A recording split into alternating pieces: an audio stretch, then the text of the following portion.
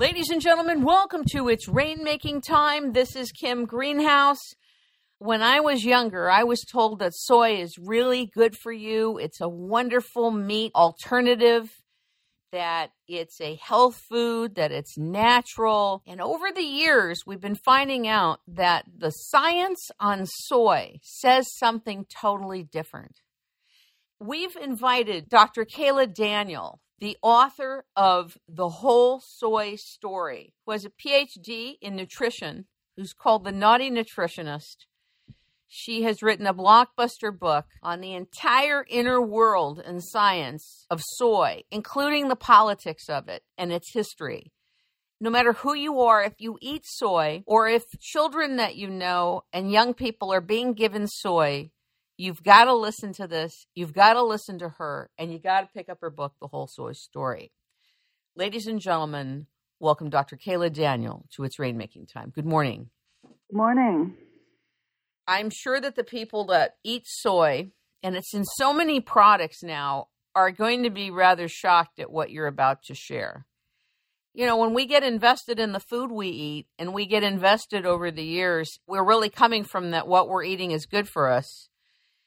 Sometimes it's hard to hear this, but I want the public to hear it because soy is not neutral to the body. Talk a little bit about how you got involved in your examination and research about soy. Sure. Like many of us, I've been hearing that soy was a miracle food, that it could cure everything from cancer to ingrown toenails. And I wanted to believe it. I mean, the thought that something that was inexpensive and supposedly good for the environment could help us be very, very healthy. But I started to discover that despite the headlines, there was no joy in soy. I discovered that in many different healing traditions, soy was either used in small quantities as a pharmaceutical or it was on a don't eat list. And I discovered that there were studies going back, nearly 100 years now, about how soy has been linked to digestive distress, malnutrition, thyroid disorders, immune system breakdown, many reproductive problems, including PMS, menopausal problems, infertility, even loss of libido. And what's going to be a huge surprise to many people, it's actually been linked to cancer, sometimes causing cancer or accelerating cancer, and it even can cause heart disease. And we know all of that from nearly 100 studies on many different types of animals, including the human animal. It is said, correct me if I'm wrong, that the first written record of the soybean plant is contained in a book called Ben Cao Kang Mu, where it describes the plants of China by Emperor Shang Nung in 2838 BC, and that it's been cultivated and eaten ever since then. It's been eaten for over 4,800 years. Do you agree with that? Soy was first valued as a nitrogen fixer. In other words, it's used for crop rotation to improve soy quality. That was what it's been used for many thousands of years. As a food, it actually did not get into the food supply until about 2,500 years ago. Now, people who are fans of soy will promote the idea that soy has been used for thousands and thousands of years, tens of thousands of years. And in fact, that's not true. In terms of evolution, soy is a fairly new product. When you say soy is a new product, do you mean like the engineering of soy foods, like soy hot dogs, soy protein powders, and that kind of stuff? Is that what you mean? Those are particularly new because the ingredients, the soy ingredients that are used in things like veggie burgers and soy hot dogs and some of those products came in after World War II. They are ingredients like soy protein isolate, hydrolyzed plant protein, textured vegetable protein, etc., and those are highly industrialized, processed ingredients, and they did not come into the food supply until after World War II, so they are very much an experiment. Now, all soy products, including miso and tofu, came in no earlier than about 2,500 years ago. So in terms of evolution, that is quite recent. And many people are surprised to learn that products like tempeh didn't even come in until well into the 80s. I know you say it in your book, but I want you to share it with the audience. How come products like tofu and tempeh took off in America? I wouldn't say tempeh's really taken off. I think that it's actually a healthy food because people tend to eat it in moderation, and it's at least lightly fermented. It's a traditional Indonesian food. And tempeh's fine, but it has a distinct flavor. It's not bland. It does not appeal to many Americans, so it has not taken off.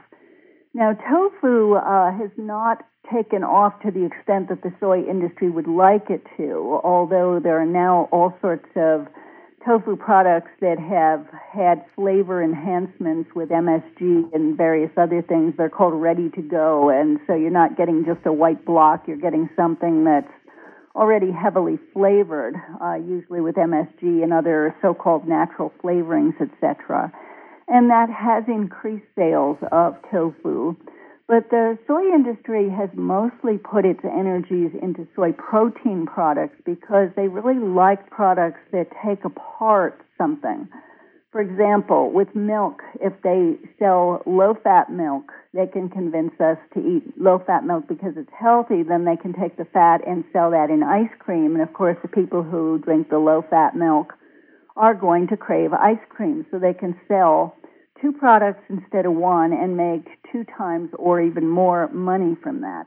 Now, with the soybean, the way it works is the soybean is divided, and the first product that Big Food was interested in was soy oil, which is the main ingredient in most of the vegetable oils. So they were taking apart the soybean to get the vegetable oil out of it, and then they had the residue, the soy protein, and the big question was, what are we going to do with it? And there was only so much they could feed to animals before the animals got fat too quickly, died prematurely, couldn't breed, and developed other problems. So they had to do something with this soy protein because it's not good business, after all, to pay to have it taken to the landfills and dumped. You know, you want to turn it into a profit center. It makes an excellent fertilizer, but the chemical fertilizer companies had that market cornered. So they got onto the idea of selling soy protein as a health food. And in fact, they've been very, very successful at marketing it as a health food. And the thing is, if upper class people want to pay and pay well for soy as a health food, then middle class and lower class people perceive it as a valuable product as well. So that was the first market that they marketed to, was people who could afford to pay for it. They marketed it as a health food because it had a horrible image as being a hippie food or a poverty food. Right, I remember. That's something that either you were eating at a hippie commune or you were forced to eat if you lived in Russia or Cuba. It had a horrible poverty image. So describe that evolution a little further. So that's how it was broken into the U.S. market? I would say so, and that brilliant idea came just a few decades ago. What about soy isolate? Soy isolate is a very modern soy ingredient that came in after World War II, and to make it, there's a lot of high pressure, high temperatures, acid and alkaline baths, of course, hexane solvents, very heavily processed soy ingredients, soy protein, just about pure soy protein. But because of the nature of the processing, it is full of carcinogenic residues, and you can't really call it organic because there's hexane solvent in there and petroleum residues. And it's bland, which is one of the things the soy industry was after, because their biggest problem in marketing soy as food was that there are these bitter aftertastes, and the soy industry did quite a lot to figure out how to get rid of the bitter aftertastes. What did they do? Well, they developed soy protein isolate, and basically you can take something like a soybean, and if you abuse it through every process imaginable, at some point you can eliminate the bitter. And another thing that's happening these days is there's these new pharmaceutical flavorings that don't affect the taste buds, but they buzz the brain cells directly, and they're being used in products to block bitter, such as you would find in soy or in basically any plant protein, such as pea protein as well. And some of these other new pharmaceutical flavorings give the impression that you're eating salt or you're eating sugar or something like that, and it's allowing these big food manufacturers to keep people thinking things taste right while still saying it's low salt, low fat, or low sweetener, or no MSG, because they can imitate these particular flavors without actually providing them. Isn't it true that Hitler got involved in being an advocate and a champion for the soybeans? Hitler was a vegetarian, and he was promoting soy at certain points, yes. And Mussolini as well. They were trying to develop a polenta that had soy flour in it. And aren't there different types of soybeans from different areas of the world? Where do they come from? Well, I think we're aware of them first coming from various parts of Asia, and there are different soybeans, different colors. Some of them, when they're dry, are tan. Some of them are black, and some of the nutritional profiles are somewhat different.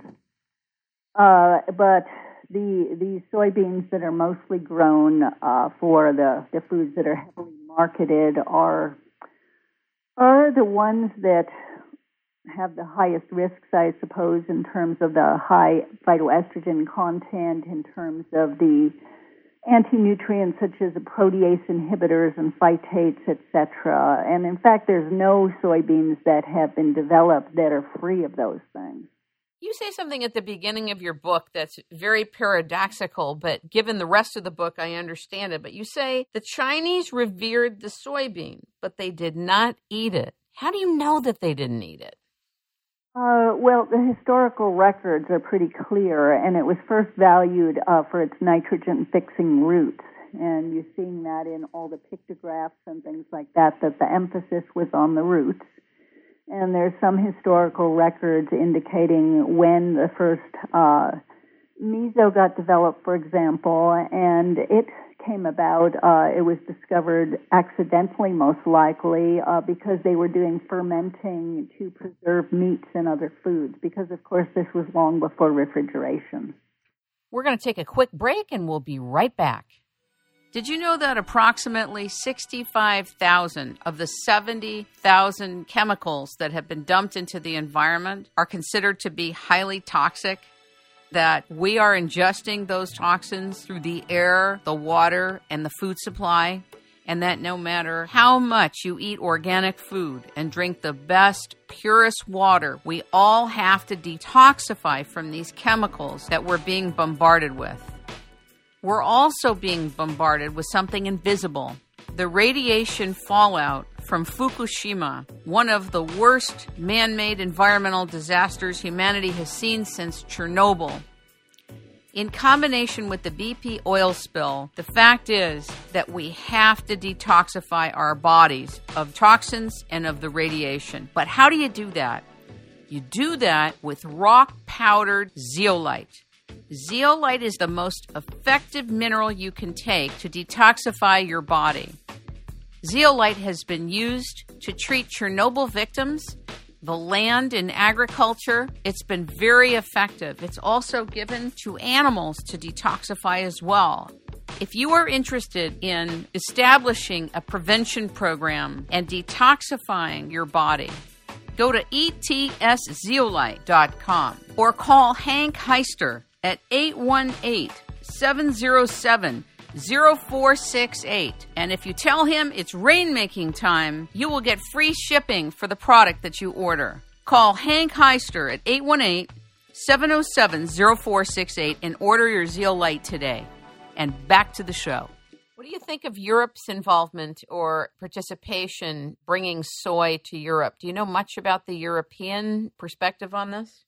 Well, it's very much like when it was first brought to America by people like Ben Franklin. The soybean was a curiosity. It was amusing to some people, and somebody who was inventive like Ben Franklin, for example, wanted to give it a try, see what it could do, etc. It was used in some of the courts of Europe. Soy sauce became popular. But it didn't really take off for many, many years. It was really a curiosity. Based on your research, do you have the same perspective about edamame? An interesting case because what we've got now is whole cases full of the stuff being sold at Whole Foods Market and other health food stores. And people are really buying that stuff. And the problem is they're eating whole bags of it. They're eating it like popcorn. And when you're eating something like edamame in such a huge quantity, that's when it becomes risky. If you go to a Japanese restaurant and order it as an appetizer, you're going to get 6 little pods in a bowl. Not a big deal. If you're eating a whole bag while you're watching television, that's risky. I remember eating a bag some years ago exactly, watching a show. I was so sick afterward, I can't even tell you. I didn't even know what happened to me. I was told they're health foods, I just stopped buying it, but I didn't know why. They're hard to digest. I've had the same experience. I thought it was a nice lima bean substitute, but I was experiencing some digestive problems from it. Can you explain to the audience what a phytate is and why this is important to know about? The most important thing to know is that phytates block mineral absorption. And they are the main reason that in third world countries where people do not have enough meat and other animal products to eat and who depend on grain for their nutrition, that they have a lot of incidences of poor bones and rickets and some of these other problems. Because if your diet is high in grains or beans or seeds that have not been prepared properly through old-fashioned soaking, the problem is that the calcium and zinc and other minerals that we find in those plant-based foods, such as grains, seeds, and nuts, they're going to block them. So somebody is going to be malnourished, and that's why there's so much rickets in those countries. I'm sure that you're well aware for many, many years how mothers are giving their children, when they can't give them their own milk, they're giving them soy milk. What do you think about this? There's a huge amount of evidence that soy infant formula should never, ever be used except as a last resort. And there really are other options for mothers who have sickly babies that cannot tolerate even their own breast milk. The Israeli Health Ministry, the German Institute of Risk Assessment, the French Food Agency, the Swiss Office of Health, the Swedish Food Administration, many other countries have strongly warned that we should not be using soy formula. And some of the risks to the baby include the phytoestrogens, the plant estrogens that will interfere with the baby's developing body and brain. That's really the issue. There's a huge wallop of these plant estrogens in soy infant formula.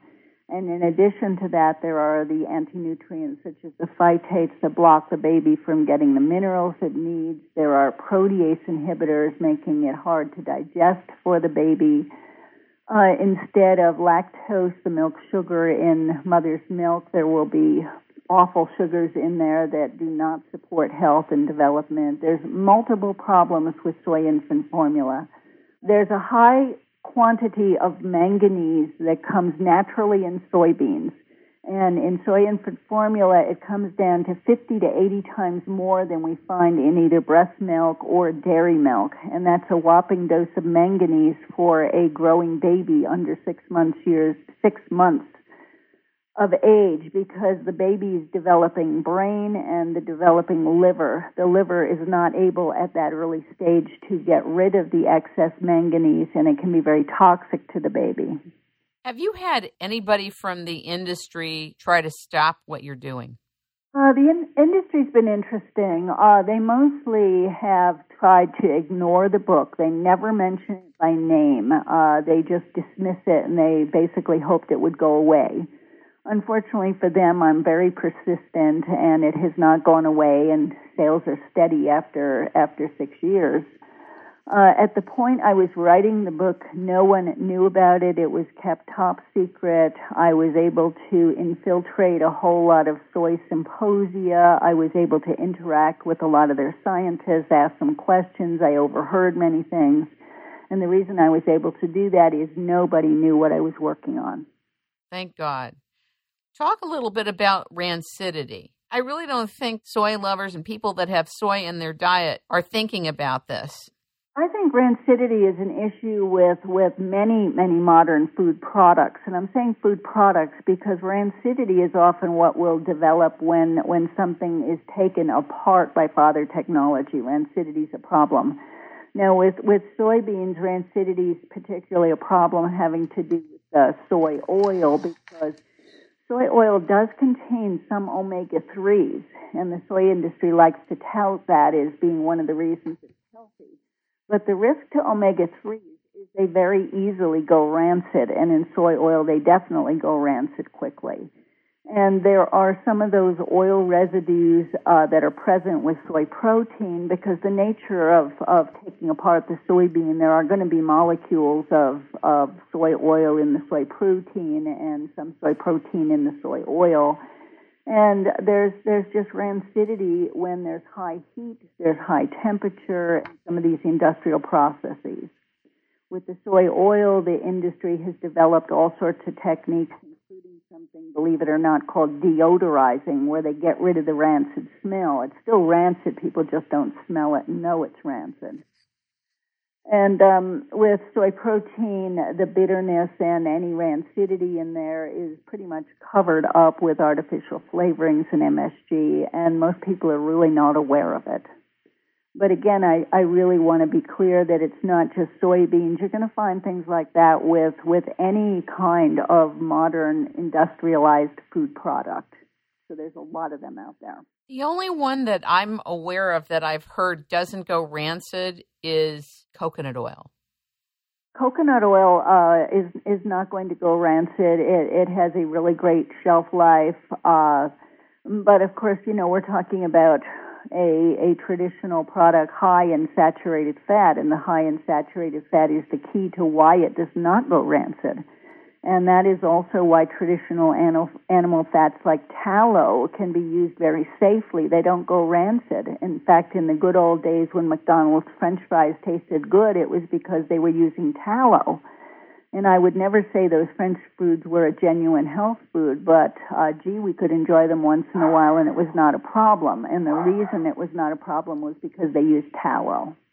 I see soy in a lot of supplemental products, and I've always wondered, why are they doing that? Why can't they put something else in the products? Can you explain?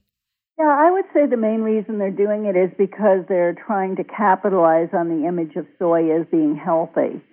And so they're sticking it in all sorts of products, some everything from beauty products to vitamin supplements. And with some of the vitamins, it's just nonsense. They're advertising it as having all the virtues of miso and some good traditional soy products. But there's, of course, not enough in there to possibly have that effect anyway. And I just feel that it's a disreputable thing to be capitalizing on that. It's not right for consumers. You make a long chapter on lectins, and I want you to explain to the audience what a lectin is, why it's relevant, and how soybean lectins work or create dysfunction. Well, first of all, a lectin is an anti-nutrient. It is blocking our ability to use any food in terms of its effect on digestion particularly. Lectins are, I guess we could call them a protein with a sweet tooth. It's basically, they're something that bites into carbohydrates, particularly the sugars. And it's somewhat complicated, but cell membranes do include those sugars. And in sensitive people particularly, the lectins can really damage the gut lining because it damages the cells in there. And lectins have the ability to cause clotting and what they call hemagglutining, and those can put some people at risk. Now, partly it's with any toxin, it's a matter of dose, it's a matter of duration, factors like that. Some people are more sensitive to soybean lectins than others. And of course, other foods have lectins as well. And Peter D'Adamo did a book, the blood type diet, and he has identified a lot of different lectins that that are problems for different blood types. For instance, type O blood, people will be more reactive to certain types of lectins, type A blood to other types. I would not say lectins are the biggest problem with soybeans. I'd be much more concerned with the estrogens, with the protease inhibitors blocking protein digestion, with the phytates blocking mineral absorption. Lectins are just one more factor, and when you start adding up all of these things together, they are quite risky. What do you say to people who may say, look, the Chinese and the Japanese have been eating this food for centuries. They seem to be fine. Well, there's several parts to that question. First of all, the Asians have been eating soy for about 2,500 years. The first thing about that is they're eating small quantities of traditional types of soy food. They're eating it as condiments in the diet and not staple foods. They are not eating soy for breakfast, lunch, dinner, and snacks, and they're certainly not noshing on soy energy bars and blending up soy shakes. They're not eating veggie burgers. They're not eating any of these newfangled products.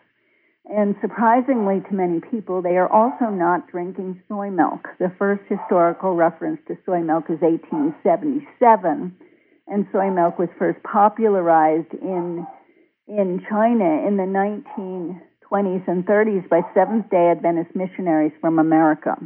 So it is not something that is traditional, and has not traditionally been drunk.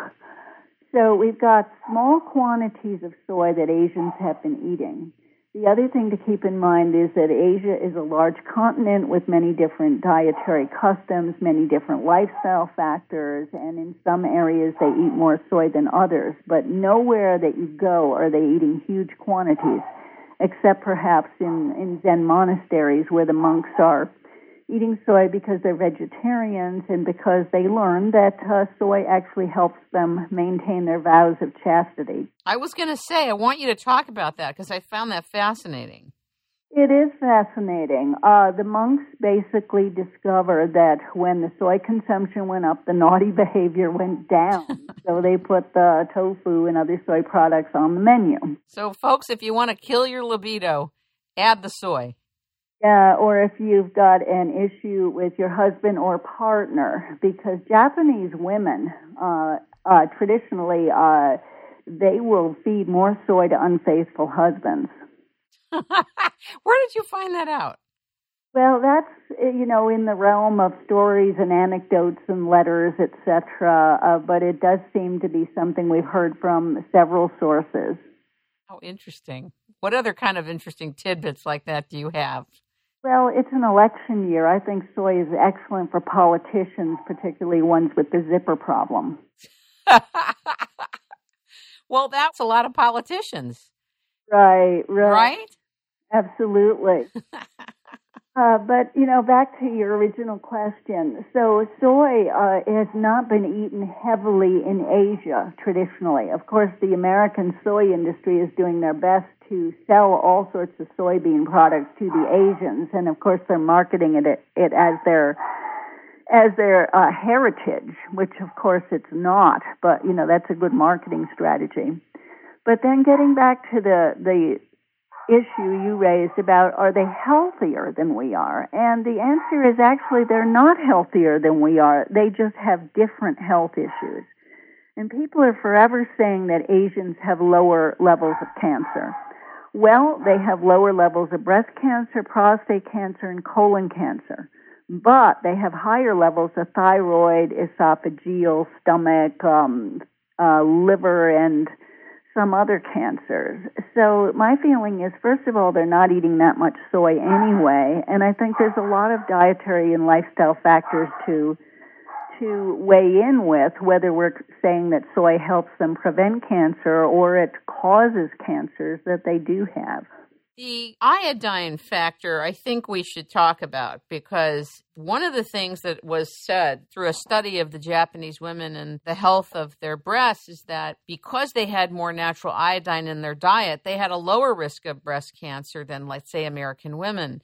Do you agree with that? And also, what do you think about soy's relation to iodine and what it does to the iodine factor in the body, which we as women and men, but which we as women need because, for example, our breasts take up 12.5 units of iodine a day, supposedly. If we don't have more than that, it goes to the body to take it. What do you think of that?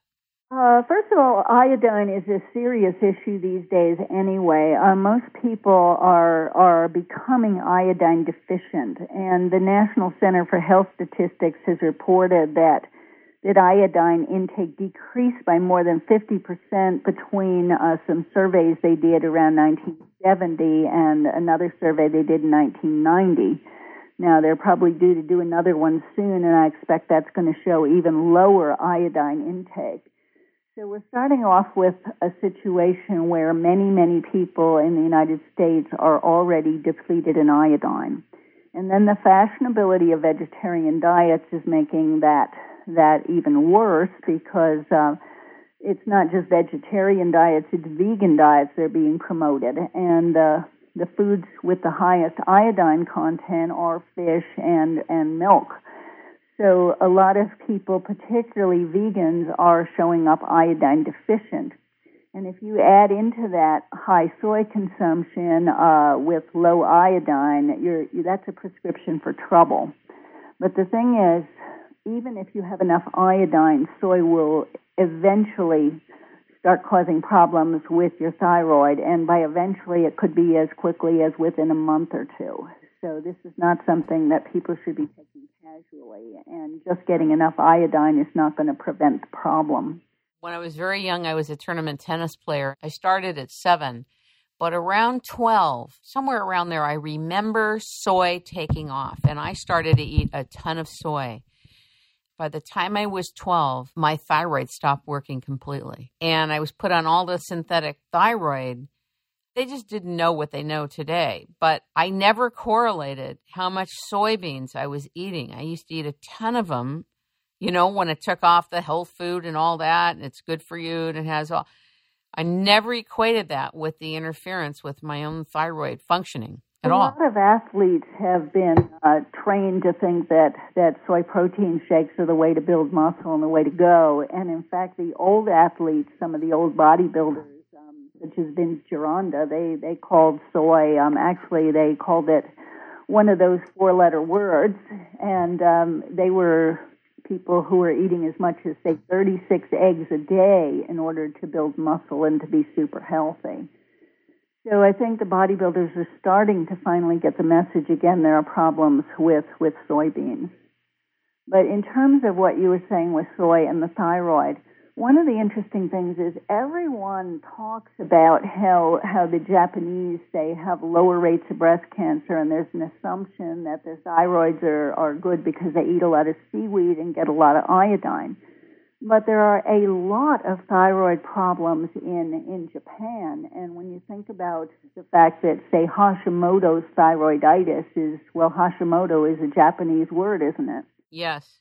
And some of the best thyroid clinics in the world, the Ishizuki Clinic, for example, Ishizuki Clinic, they did some of the best studies on human subjects about the risks of soybeans to the thyroid. So the reason they've got those clinics and they're naming some of these thyroid diseases in a Japanese way, that should be a warning to us. Do you think that the leftover radiation from the atomic bomb is also a reason for the cancers? Not even to mention Fukushima. That's a whole other fairly new development. But do you think that also has a place for why we see whatever cancers we do in Japan? Absolutely, but that radiation's all over the world now, and I would never blame, say, just soy or just radiation on all the thyroid problems and the cancer. Right. In terms of thyroid disease, there are so many causes, radiation, but also mercury, fluoride, chlorine in the water supply, plastics, pesticides, solvents, estrogens, in the environment. Now we've got all over the U.S. there are areas where fracking is going on, and that can affect the thyroid. So soy is one huge factor and one that people can avoid, but there are other things too. Yes, of course. It's like a full-scale, massive assault, if you will. Absolutely. We're going to take a quick break, and we'll be right back.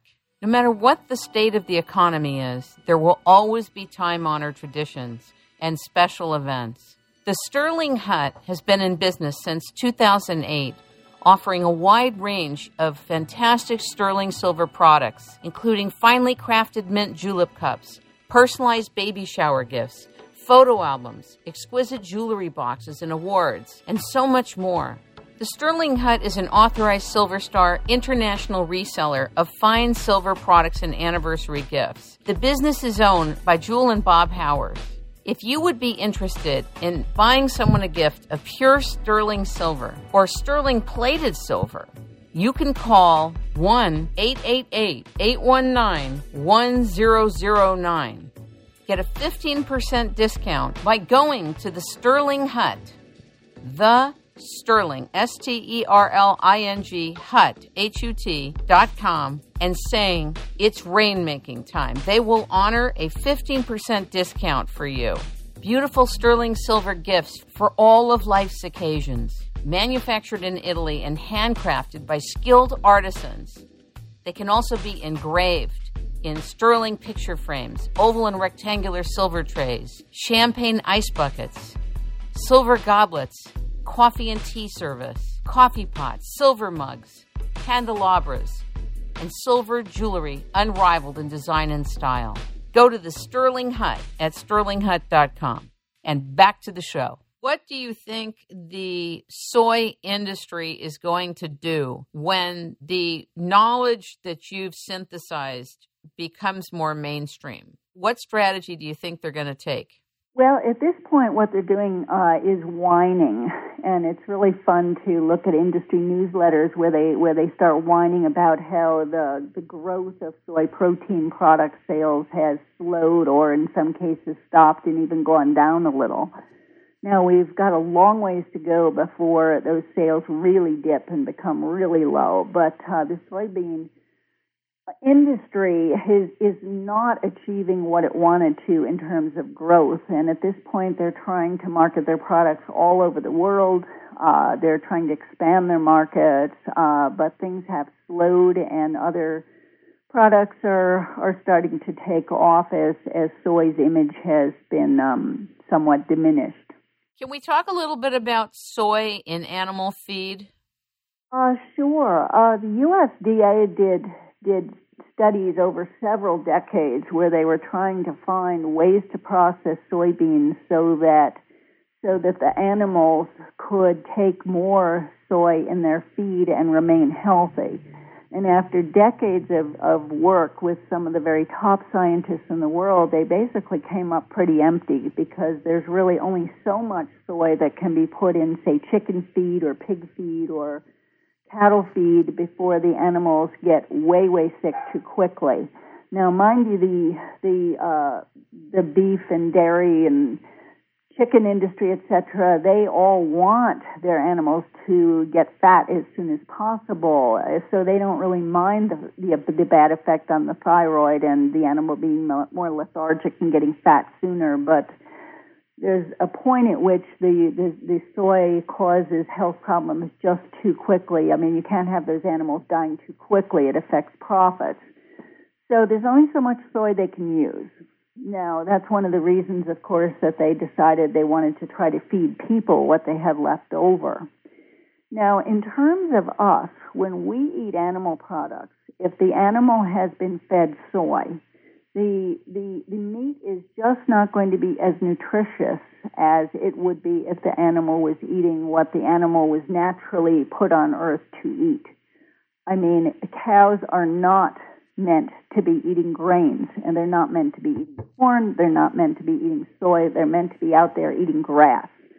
And there's a huge difference in the nutritional profile of products from animals that are grass-fed and living outdoors the way they're meant to live, and factory-farmed animals being fed soy and corn and other grains.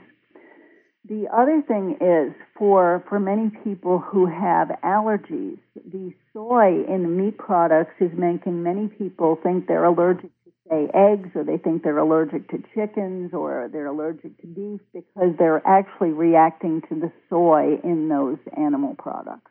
That's very interesting. I wish we could actually know what the animals were fed. They're now starting to show in some places, but it's getting to the point where it's not as fun to shop anymore because you have to look at numbers to see if it's GMO.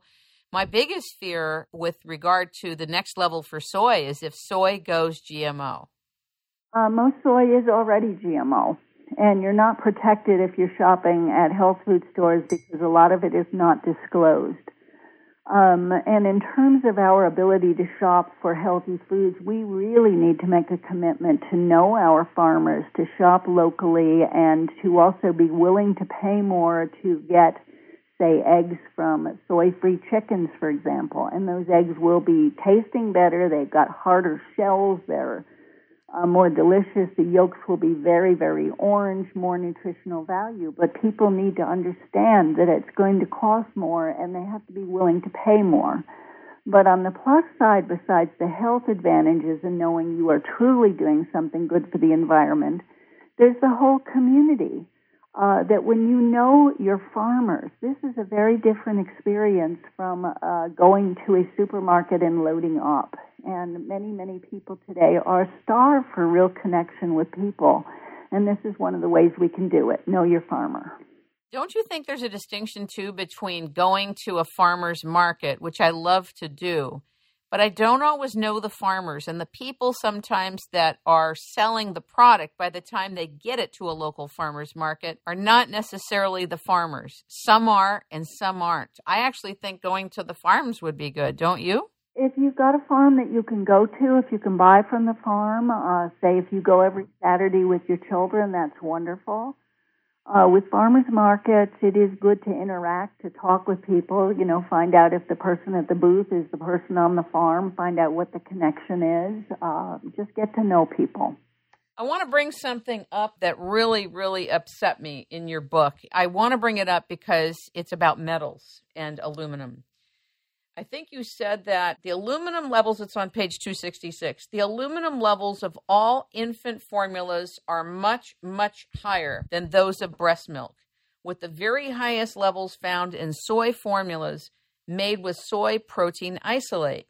You say soy infant formulas contain 100 times the aluminum found in breast milk. This is astounding. Talk about this. How did you figure this out? Well, I would have to look. I think there's references in there. But aluminum is, in general, a huge problem with processed food products. There's aluminum packaging around many, many food products that people are buying. People are buying soda in aluminum cans. They're buying, say, soy milk in packages that are lined in aluminum. Many, many people are very toxic with aluminum. Say some of the clients I'm working with, aluminum is widely used in vaccines now when they take out the mercury because people have demanded it. What they slipped in instead is aluminum, and that is just as much of a problem. So we've got a situation where there are so many people today who have toxic levels of aluminum in their bodies, and that's affecting their bodies and brains. Who are your biggest known enemies in this area? Well, I don't know that I have enemies exactly. Obviously, I've cut back on some profits for the soy industry, and by their own estimates, I've cost them about $4 billion. So I would say I'm not too popular with those people. There's many vegans who are also angry because they see soy as their meat and dairy replacement, and I've taken away a couple whole food groups from them. And, of course, they're very, very angry, and many are accusing me of taking money from the beef and dairy industries. But the fact is the beef and dairy industries, well, first of all, they don't like me any better because I'm supporting local farmers, I'm supporting raw milk, I'm supporting pasture, grass-fed animal products only. But the other thing people do not realize is that most of the big companies that sell soy, such as, say, White Wave is owned by Dean Foods. These companies are all together now. It's not a situation where soy is competing with dairy. The big companies own both. Richard Fine would call it a concert of action. Some people would look at it like a cartel, like a monopoly, basically. Yeah, so many of the old organic companies that were started by well-meaning hippies, etc., they've all been bought up by big corporations at this point. And so many people just do not realize that, but unfortunately that's the way it is right now. The corruption of organic, the buying off of scientists, many problems here. The buying off of scientists and the firing of scientists. Exactly, and that's been going on for a while. One of the interesting things about the really old studies is they're much better studies because back when the scientists were honest scientists and their funding did not depend on coming out with conclusions that big business wanted to hear. There's a wonderful Dr. Russell Blaylock who spoke very highly of your book, and he says the nutritional literature is littered with books extolling the virtues of soy and soy products. Unfortunately, most are based on hype, poor research, and manipulated science. This book explores the history of soy, defines the various types of historical soy products, and then proceeds to explore the science of soy and soy products in great detail. He says, I have found it to be a tremendous encyclopedia of knowledge concerning the subject. Having studied soy products for some years, Dr. Daniels taught me a considerable amount about soy. The sections on soy and cancer are especially valuable since so many women have been convinced that soy products prevent breast cancers, when in fact there is compelling evidence the opposite is true. I strongly recommend this book for all of those interested in the truth about soy and soy products. That's a pretty big testimonial.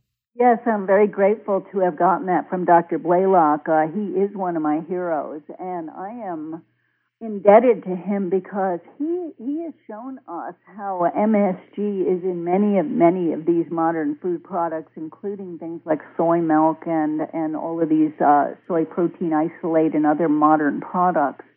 And MSG, of course, in its own right, is a neurotoxin, as he has pointed out. So it's not just the plant estrogens in soy that's MSG in many of the products. There's just many reasons to avoid modern soy products.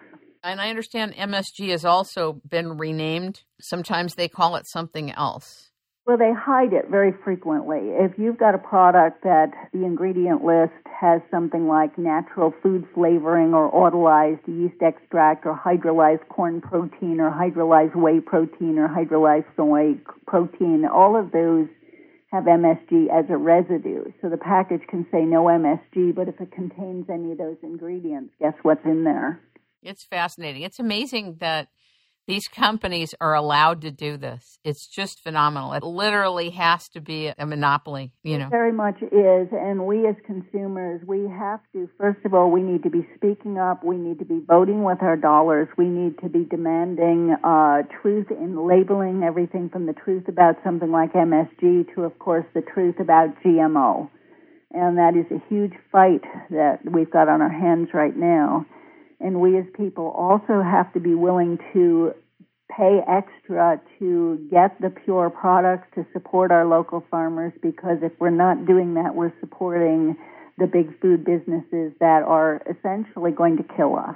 It's heavy. I live in California at this time, and the big vote regarding GMO labeling is coming up in November. I mean, it is huge.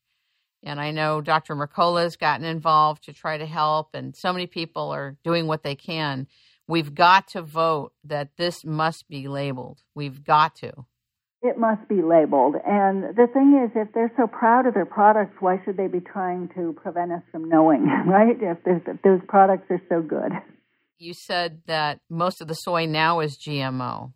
How do you... Absolutely. Now, in the health food stores, they will often have products that say organic soy, and maybe those products do contain organic soy, but there's problems with any soybeans, whether or not they're organic, because all the soybeans contain the plant estrogens and the anti-nutrients we were talking about earlier. It's just the GMO soy is so much worse. And I strongly recommend Jeffrey Smith's website and some of the stories he's had about how scientists have found major gut damage and reproductive damage and health problems. I interviewed Jeffrey about a year and a half ago, and I just saw his new film on what's happening to the infiltration of the food supply, all about GMO. It was startling. Genetic Roulette is a great film. I strongly recommend it to everyone. And Kim, it would be just so great if you have him on his show before that election. I'll do that. I'll invite him. I'll definitely do that. Give me the name of which website you'd like me to have the audience go to.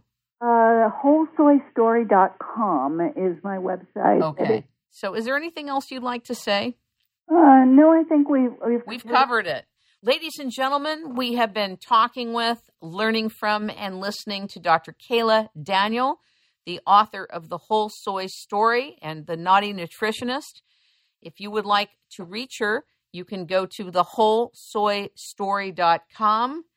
She also has a blog.wholesoystory.com, and you can order her book. Everybody should have this book. Thank you for all of the research that you've done, for bringing it to us in a synthesized, understandable fashion, for taking a stand and going undercover to bring us this information. Thank you so much. Thank you.